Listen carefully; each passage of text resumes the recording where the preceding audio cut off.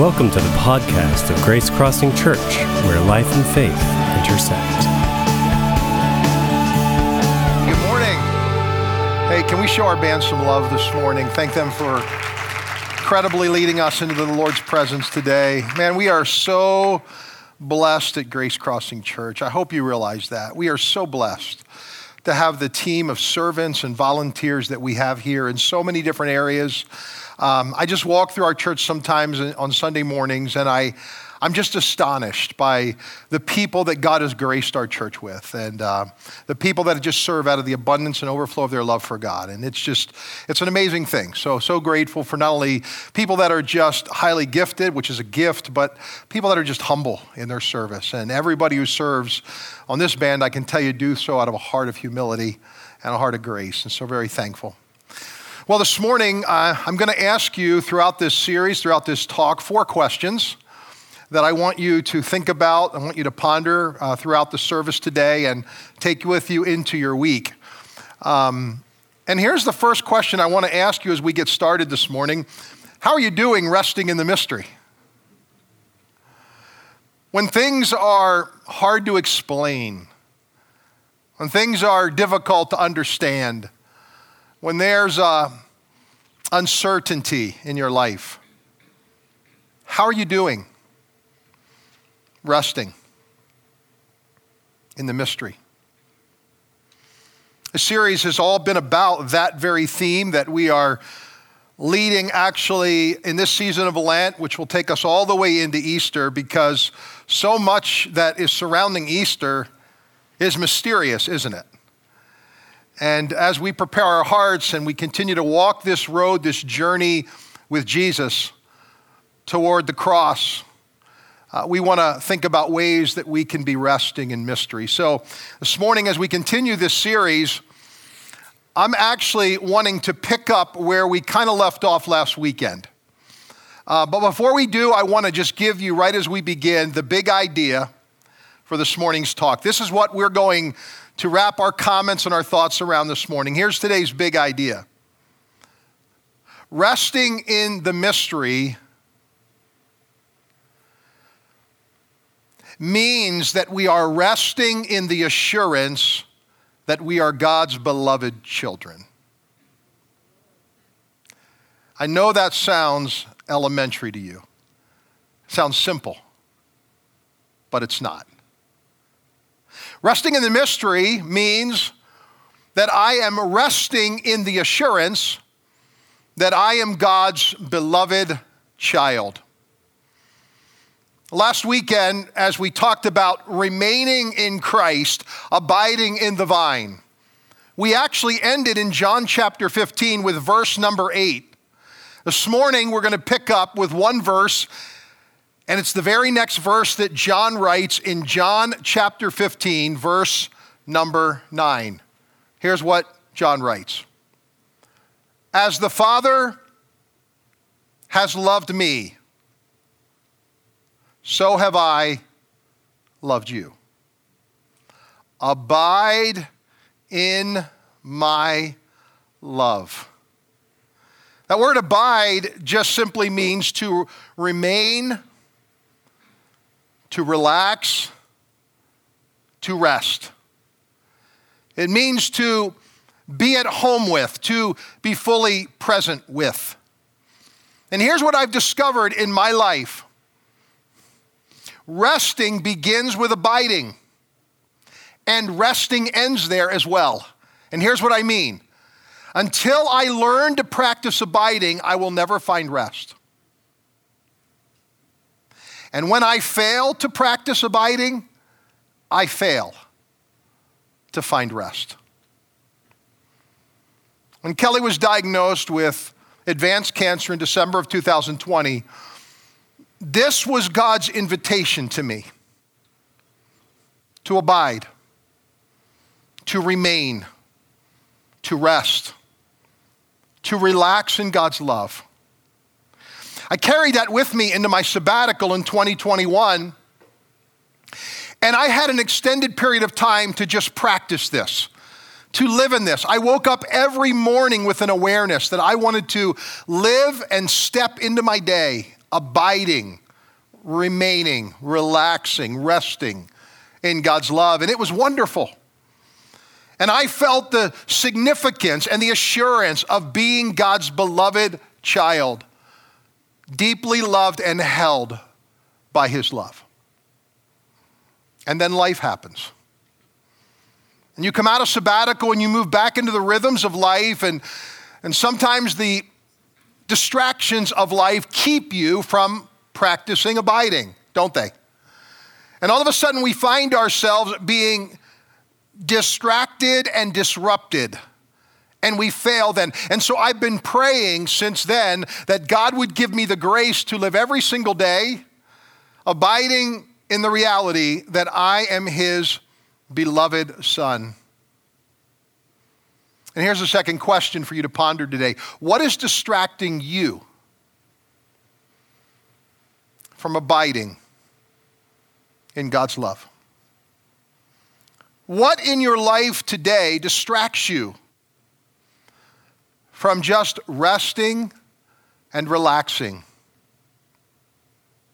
in God's love? I think one of the things that prevents us from abiding in God's love, which was Jesus' invitation to all of us, I think one of the things is an inaccurate appraisal of who we are in God. When we do not understand who we are in God, it will keep us, it will prevent us, it will distract us from abiding. Of all of the things that Jesus talked about in his relationship to God, the most common motif that Jesus ever uses in the Gospels is that of his relationship to God as a father, which means that Jesus related to God as a child. Don't miss this. The primary way in which Jesus related to God was that he was a father and he was a son. And because Jesus accurately knew who he was in God, he was able to live every day of his life being fully present with that reality. And even though distractions came, he would come back to his center of a reality of who he was in God. He would come back to that assurance that anchored him and grounded him. And so it's so interesting in the Gospels. The disciples come to Jesus one day and they have a question for Jesus. And this question is really pretty stunning when you think about their relationship to Christ. Matthew chapter 18, verse number 1. Here's the question the disciples come and ask Jesus one day. The disciples came to Jesus saying, "Who is the greatest in the kingdom of heaven?" Who is the greatest in the kingdom of heaven? What they were really asking literally was this: who is the most significant in God's eyes? Who's the most significant in the eyes of God in the kingdom of heaven? Now, Jesus could have easily answered that question and said, "I'm the most significant in God's eyes." And nobody would have argued the point, right? He could have pointed to any of his disciples. He could have used any illustration of any of his followers who had sacrificed much to follow him.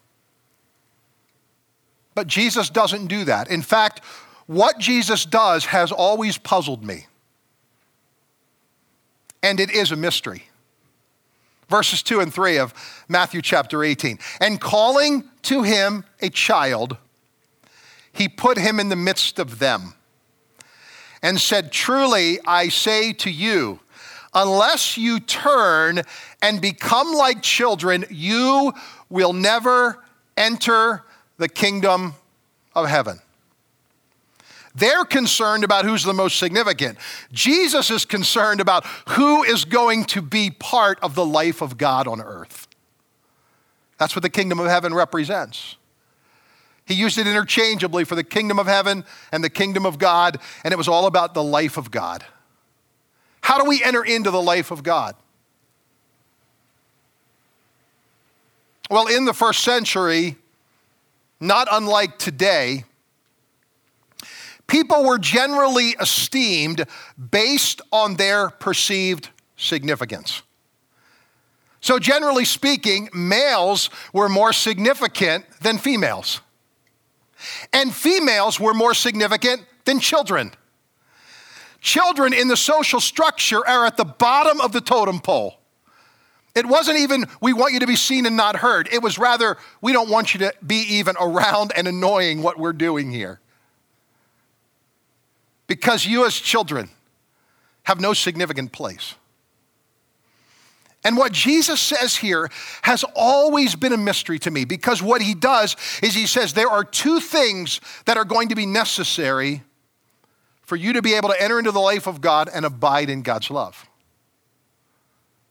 First of all, you must turn. That word is an action word. It is a verb that means to change direction and demeanor. There's an act of the will that is involved in this, but it is a change in direction and a change in demeanor. You must turn. But then he says something remarkable. He says, you must become childlike. You must become childlike. When Jesus uses this term child here in this passage, the word is actually speaking of a very young child, likely under the age of 7. Could even be a toddler, or perhaps even an infant. That is the illustration. That is the picture Jesus wanted them to have for who is the most significant in God's eyes. It is not the people. What Jesus does here is he upends the social order. And he says, I'm going to take what you think is most significant and I'm going to put it down here. And I'm going to take that which you think is least significant, I'm going to place it up here. Highest priority. What Jesus does is he takes a very young child, one that is needy, one that is dependent, one that actually cannot take care of themselves and recognizes their limits. And he says, there's your illustration. That's the greatest in the kingdom. Then he says this in verse 4. He adds to it. Verse number 4, Matthew chapter 18. He says, whoever humbles himself like this child is the greatest in the kingdom of heaven. So what Jesus says here is this. He says the humblest is the greatest. Now, I ask myself this question when I read this. What did this child do to humble themselves?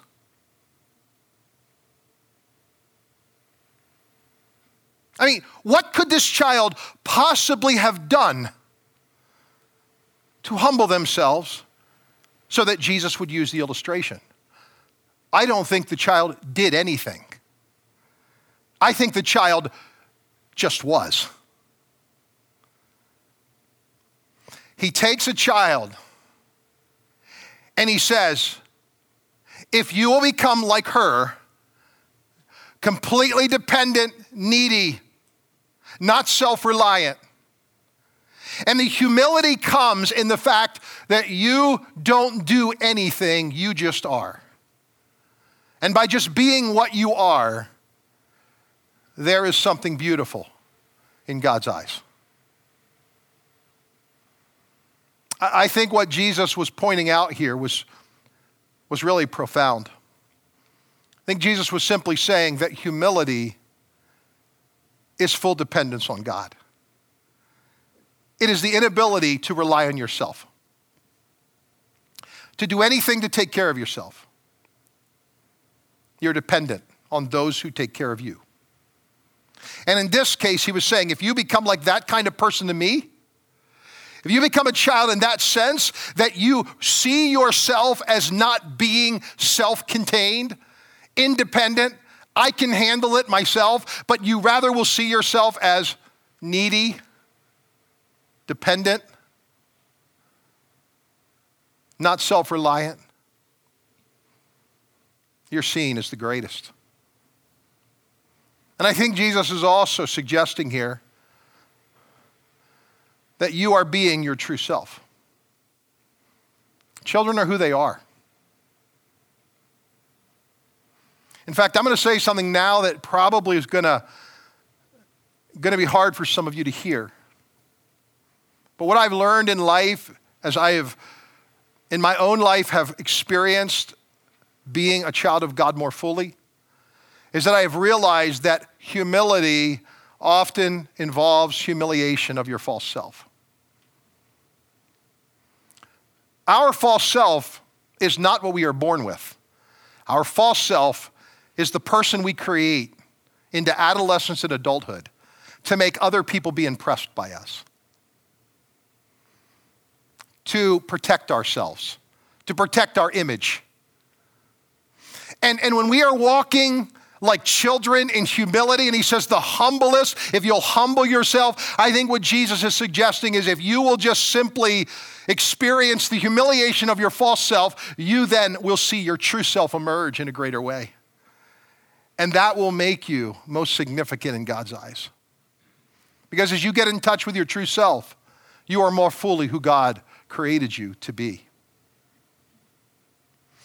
Now this morning, there is connective tissue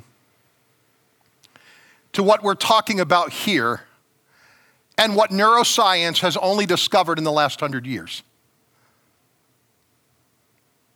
Psychiatrist Curt Thompson actually says that every human has a primary need, and that primary need is to be fully known and thereby fully loved accurately.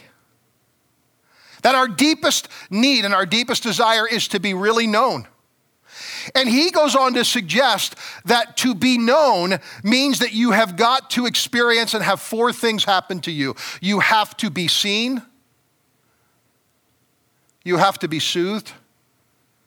You have to be made to feel safe. And you have to be secure.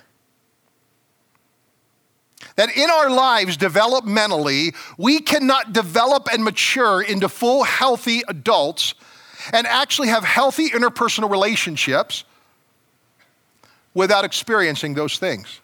And listen, if you don't experience them as a child, you're going to have to experience them as an adult somewhere. You're going to have people come around you.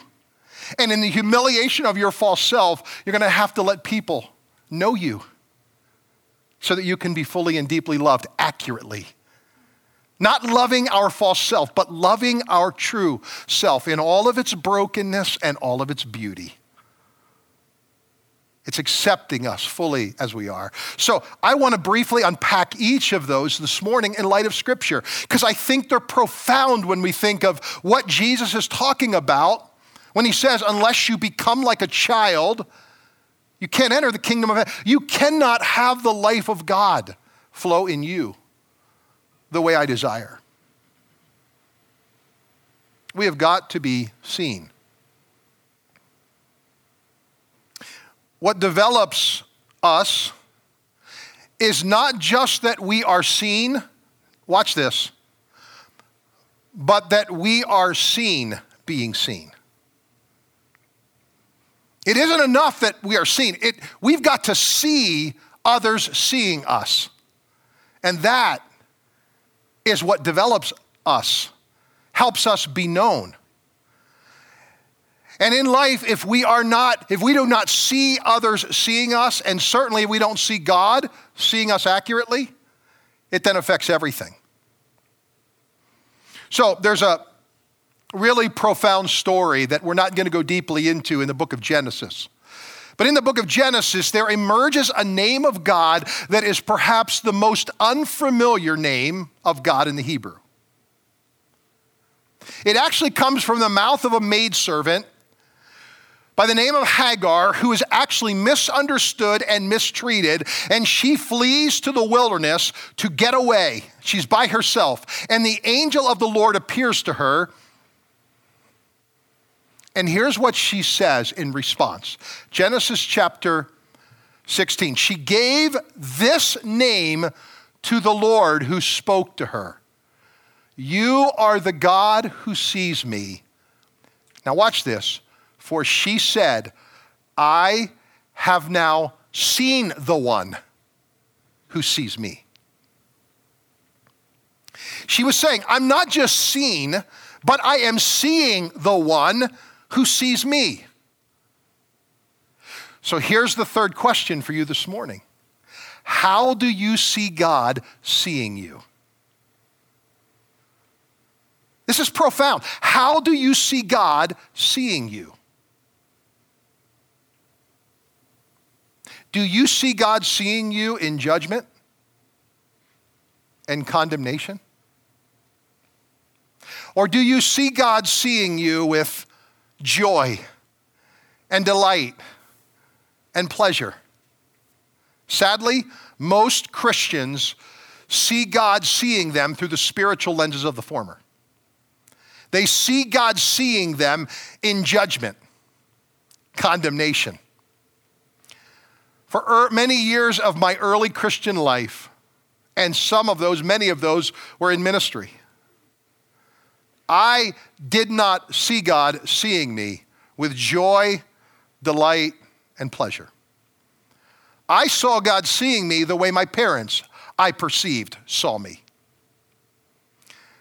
And so when I saw God seeing me, I saw them much the way I understood I was perceived as a child, that I was a disappointment and that I wasn't worth celebrating.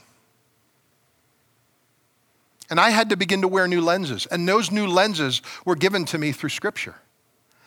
That I began to see myself more clearly through what the Scripture teaches about how God sees us. And it is so significant that we begin to see ourselves and see how God is seeing us correctly. Because how we see God seeing us is significant for us being known and then being loved accurately. The second thing to be known is you've got to be soothed. 2 Corinthians chapter 1 says this. What a wonderful God we have.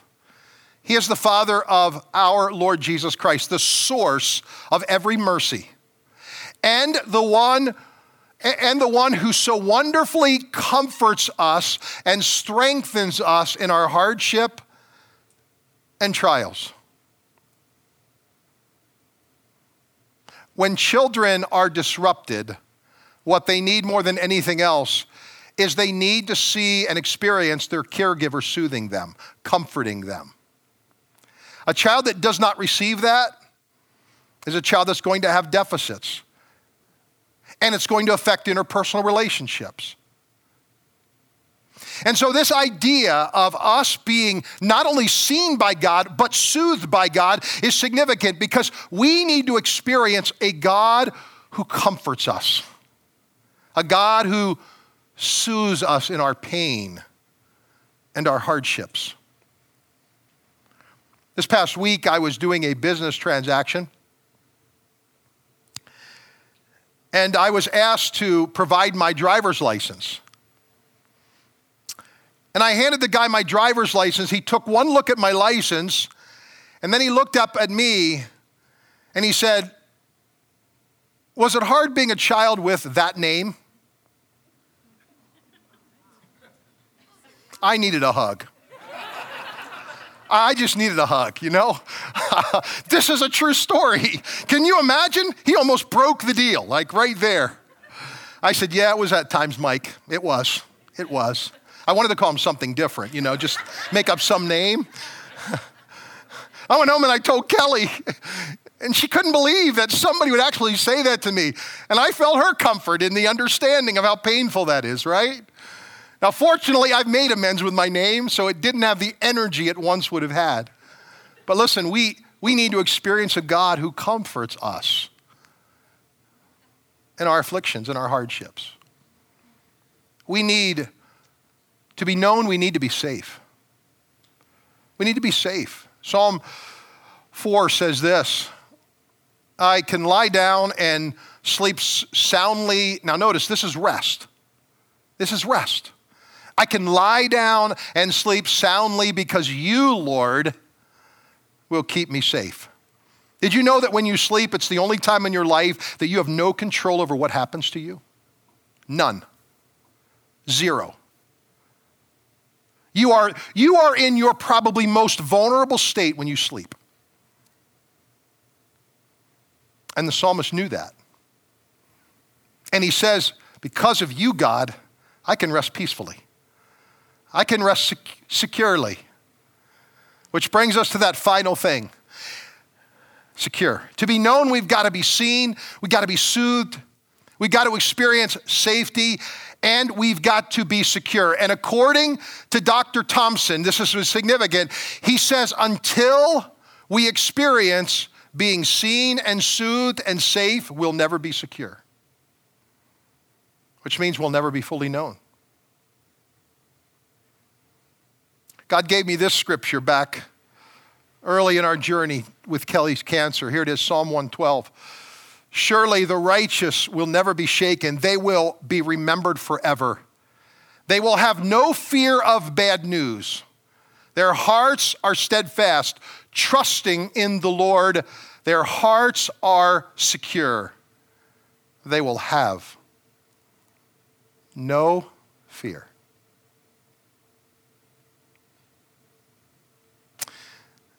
Now, as we close and move us into a time of communion this morning, there is a story that Jesus tells that actually powerfully illustrates what neuroscience has only learned in the last 100 years.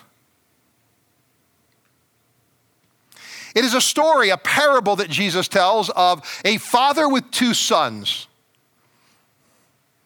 And it is a story of which we will never plumb the depths of this side of eternity. This father with two sons, his younger son comes to him and demands an inheritance. His part of the inheritance. The father willingly gives it, and this young man takes his newfound treasure, his fortune, and he goes off to a faraway country, and the Bible says he spends all of it on indulging himself. Penniless, he finally comes to his senses, and he turns his heart back toward home. But as he does, he realizes something. He realizes that he could never again show his face in front of his father as his son. So here's what he decides. He decides, I'm going to go to my father because I know he's wealthy. And instead of going to him as a son, I'm going to say to him, treat me or regard me as one of your hired hands. And that will be enough for me. And what happens next? What the father does, which by the way is an illustration of God, is stunning. Luke chapter 15, verse 20. When he, the father, or he, the son, was still a long way off, his father saw him and felt compassion and ran and embraced him and kissed him. Verses 20 and 23. The father said to his servants, bring quickly the best robe and put it on him. And put the ring on his hand and shoes on his feet, and bring the fattened calf and kill it.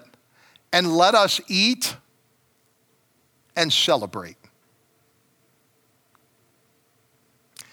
The son felt worthless and unworthy. But what the father does in response to his child is he actually sees him from afar off. He soothes him.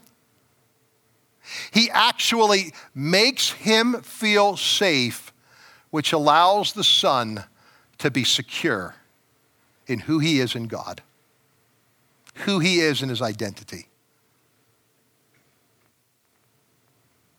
despite the son's behavior, he was no less a son. He was no less a child. And regardless of what the son had done had never changed or impacted who the son was. He was still a son. He was still a child. He was still going to be fully known, and he was fully known in his moment of brokenness. And he's also fully loved in that moment. And friends, this morning, resting in mystery means abiding in God's love. It means abiding in the reality that we are who God says we are. We are beloved children of God. We are held in God's love. And in that, God does all of the things necessary to give us the ingredients we need to grow into adulthood and maturity, into the fullness of Christ, just the way Jesus modeled it for us. And so as we prepare this morning for communion, here's the final question I'd like you to ponder. What is the area in my life that I most need to see myself today as God's beloved child? Where do I most need to see myself today as God's beloved child? And let me add a second part to this. Can I trust him to hold me in his love? Can I trust him to hold me in his love? Resting in the mystery means resting in the assurance that I am God's beloved child and I am fully held in God's love. As our band comes back this morning, we're going to prepare our hearts to move to communion. I'm delighted this morning to have a pastor friend of mine coming to actually lead us through communion. He and his wife, Sheila, have been attending Grace Crossing Church for about 3.5 years, but I've known Ron for many, many years. He pastored a church in Xenia, Xenia First Assembly, for 37 years, one church for 37 years. And I've got to watch him live his life faithfully and do his ministry faithfully before God. I was delighted when they started attending our church a number of years ago and became part of our church family. And I asked him if he would do the honor of coming this morning and leading us through communion. He continues to serve today as a chaplain at Green Memorial Hospital, a resource chaplain at Soin Medical Center. And so he's still involved in caring and shepherding for people. And I'm really thankful that he's coming this morning. And as he comes, I want you to open your heart. You should have received your elements as you came in this morning. If for some reason you did not, we want to make sure that you get those and are able to receive those. So yeah, lift a hand if you need one. We'll bring those quickly to you and make sure that we want everybody to be served here in our auditorium. So we want to make sure if you're joining us at a broadcast at home, this would be a great time for you to grab something, a cracker, a piece of bread, maybe a little juice from your refrigerator. If nothing else, grab some water. And if Jesus can turn water to wine, he can turn that into whatever you want it to be or need it to be as you receive communion this morning. We're going to open our hearts as Pastor Ron comes to lead us this morning.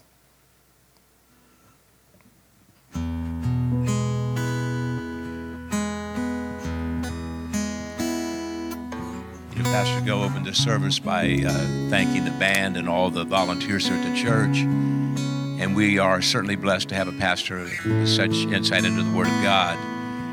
And today, as we think of the Lord's Supper, I'm reminded that it says, as often as we eat this bread and drink this cup, we're thinking of the Lord's death until Jesus comes again.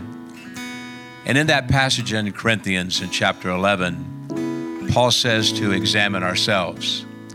Certainly one thing that I'm glad as pastor, and Pastor Go I'm sure would say as well, I'm glad we don't have to examine you to decide if you're worthy or not to partake of the emblems. In fact, it's interesting in that verse, in chapter 11, verse 28, he says to examine ourselves and then partake. The examining is never one to exclude ourselves. When we come to this table, it's not like, well, I guess I can't take. No, because of what the Lord's done. And today, so beautifully portrayed to us through the Word of God, Pastor Gill said that Christ has done a work. So these emblems represent that work, that body that was broken, that blood that was shed. And certainly to come humbly before the Lord. That's a great part of your being here. You talk a lot about the humility, one of your key verses. I thought of the example of the coach. And certainly right now, if you're a basketball fan, it's a big time of the year. And that coach was telling some other coaches that when you lose, say little. And when you win, say less. In other words, be humble.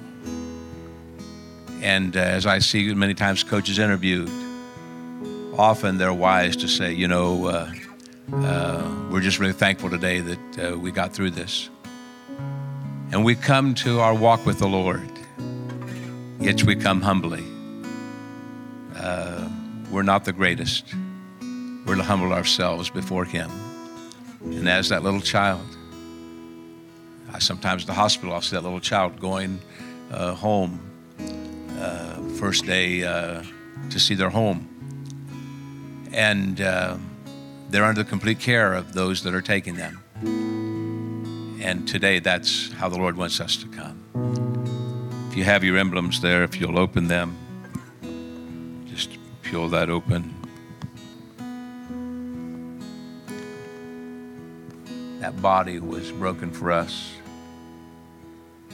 I remember watching the movie, The Passion of the Christ, and the one scene where they do the hammering. And I was sitting there thinking, that's enough. That's enough. We got the point, but really, it was much more that He went through. Probably beaten beyond recognition. And He did it for us today. Let's partake together.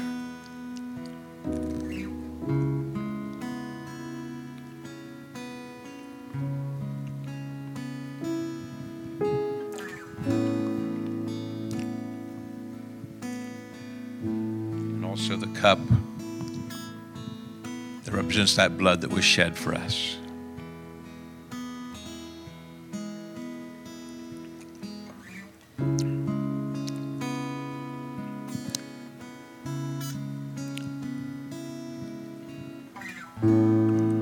Our God, today we reflect on your great love. Lord, what you've done for us and what you're still doing, and what you'll continue to do. And Lord, we thank you today that as we come around this table, and Lord, we can be thankful for you and your love. In a few weeks, we'll commemorate the Good Friday, the time when your Son died on that cross. And also looking forward to that day when we celebrate the resurrection. That to know Christ lives. And God, because of that great gift, we can be like that prodigal.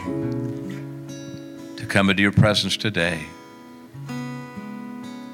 To just say, Lord, thank you that you allow us to be your children.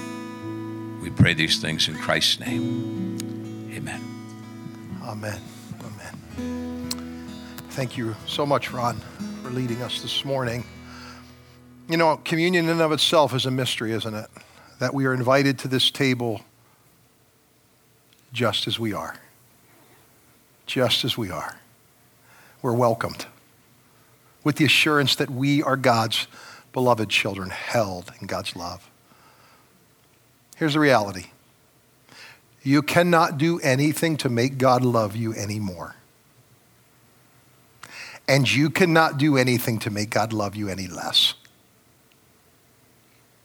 He loves you. We are His. Let's stand together.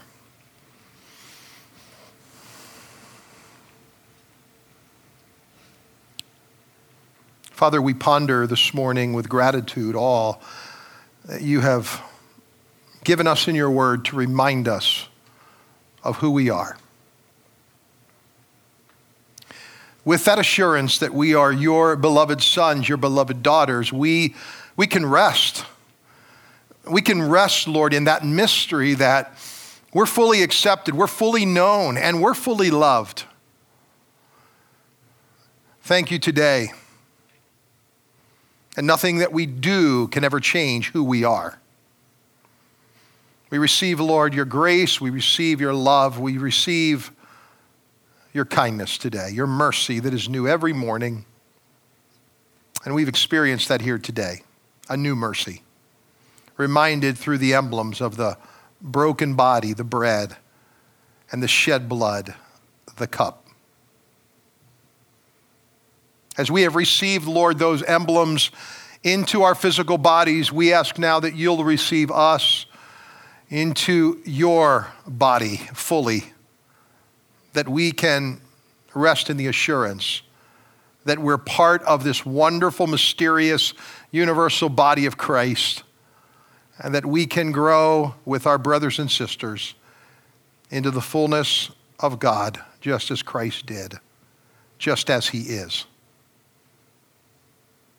And so we ask you, Lord, to guide us, to direct us, and direct our hearts more fully and more deeply into your love throughout this week, that we'll be aware of who we are in you. Pray these things, all of these, in the name of Christ, who loved us so much he gave his life for us. Amen. Thanks for listening.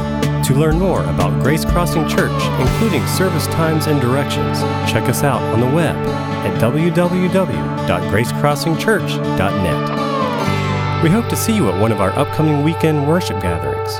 Have a great day.